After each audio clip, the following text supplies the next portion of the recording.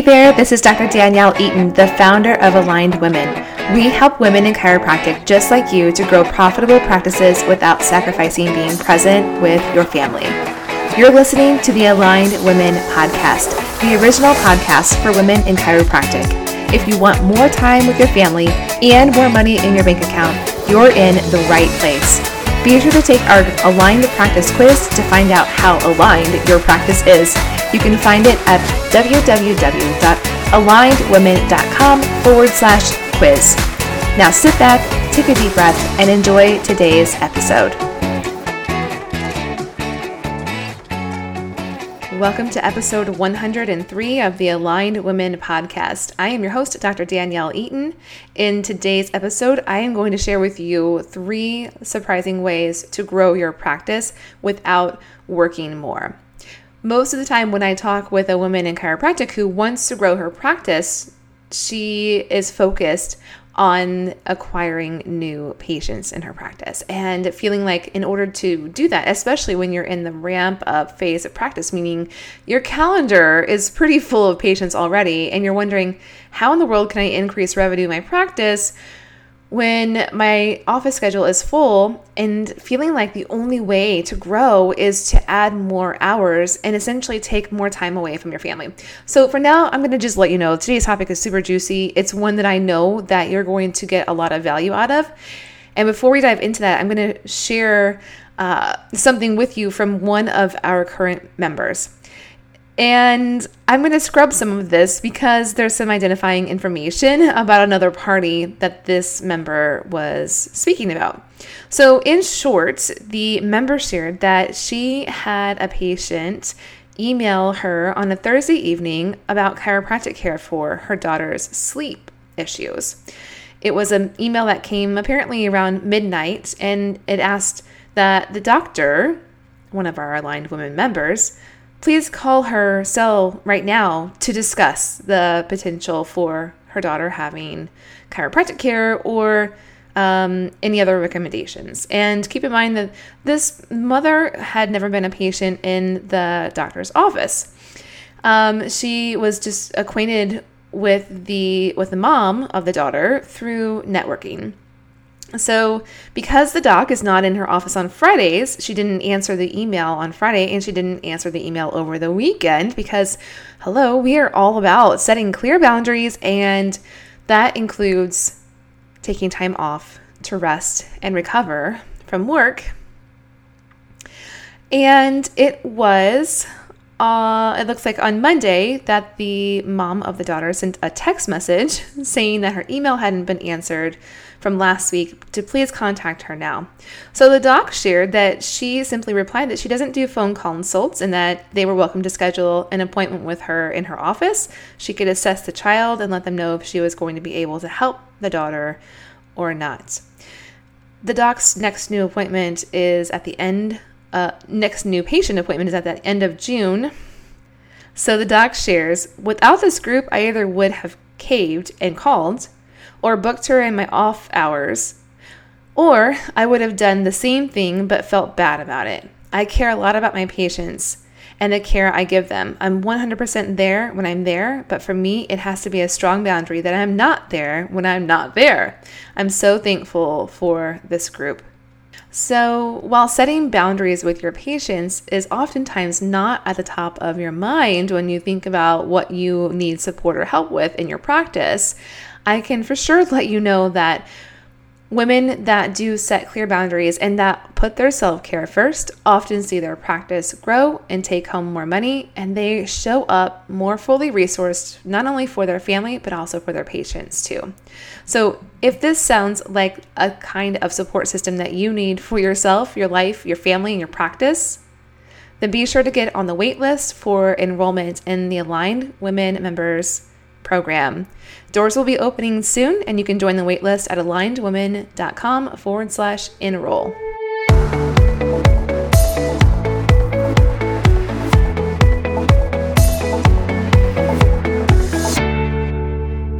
Hey, have you heard about our upcoming new sister podcast to the Aligned Women podcast?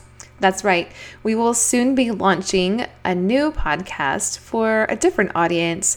The show will be called The Business of Being Well. So think about your referral partners who are naturopaths, acupuncturists, massage therapists, midwives, doulas, group fitness instructors, and yoga teachers, and invite them to join us in the free Facebook community where we will share how to grow a profitable practice without sacrificing more time with your family, increasing your time freedom, expanding your impact as a holistic healer. You can invite your friends to join us by sending them over to alignedwomen.com/the business of being well.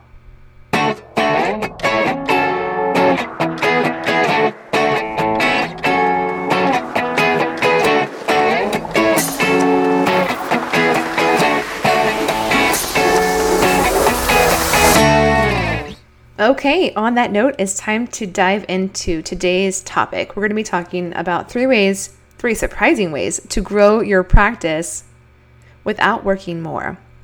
So imagine yourself in this scenario. If you're not there yet, then maybe you can visualize what this will feel like, or imagine what this will feel like when you have a fully booked schedule. You look at your week and you are so happy and so proud of how far your practice has come and how much it's grown when you see almost no empty time spots for new patients or for existing patients to schedule with you. And you know that you're getting close to having a wait list for new patients, but you're also knowing that the truth of the matter is that you're not taking home nearly as much money as what you would like to. And this actually really affects not just your practice, but it also affects your relationship with your partner, because we all know that when you are not bringing home the amount of money that you would like to be, or that your family really deserves for you to be taking home, it can be very stressful for your marriage. It can also feel like a lot of pressure on your significant other as well to be the sole provider or the main provider for your family, especially if he or she is in a job that they really don't like and they're just suffering through because they feel that you have an expensive hobby. And no, that's not to say that you do have an expensive hobby. And I'm sure that you don't feel that way. You know that your practice has a lot of work. So this creates a lot of discourse in your relationship with your partner. And then, of course, there's also, the things that come up with your kids, especially if your kids are getting to the age now where they can ask for things. They see things maybe on YouTube or on the Disney Channel, or just things that their friends have, and they're asking for things, and they're asking to do things like dance class, gymnastics, swim lessons, soccer, hockey, and you're looking at your budget thinking, how will we be able to afford these things as our kids get older? They want to do more, and as you add more kids to your family, there's just more expense. So again, this can create a lot of pressure on you when you take the time away from your family to do the work that you do, and then to not be able to feel that you can provide the things that they want to be able to do. It can really leave you feeling frustrated. Okay, add to that as you do this for a longer and longer period of time, then you start questioning, are you doing the right thing? Is this really what the end result is? How will you ever achieve more? Are you going to wait until your kids are in school so that you can work more hours? Will you even really want to work or be able to work more hours when your kids are in school? But yet you look at your calendar and you think, well, my schedule is full. I don't know what else to do. Frustrating. And it's beyond frustrating. It can actually lead you straight into burnout. And the truth is that there's so much work for us to do as women in chiropractic. There are so many people that need our care, and they need to know that we can help them. But in order for that to happen, you first and foremost have to be resourced. So when you're in this situation, this is what we call the ramp up phase in Aligned Women. It's very overwhelming, and it can just sometimes downright suck. And I want to let you know that if you're looking at your practice and you're like, how can I grow my practice? I don't really want to work more hours, but I guess that's what I'll have to do. Here are 3 surprising ways that you can grow your practice without working more. Number 1 is to increase your fees. The standard in service industries is to increase your fees 10% 2 times a year. Now, I know you're hearing that and you're thinking, that's insane, because you probably have never increased your fees, or maybe you did it one time a few years ago. And of course, in chiropractic, we often operate from a mode of scarcity, not abundance. So we are so often just feeling desperate for new patients, desperate to keep our patients. And we are so scared that if we increase our fees, that our patients will leave.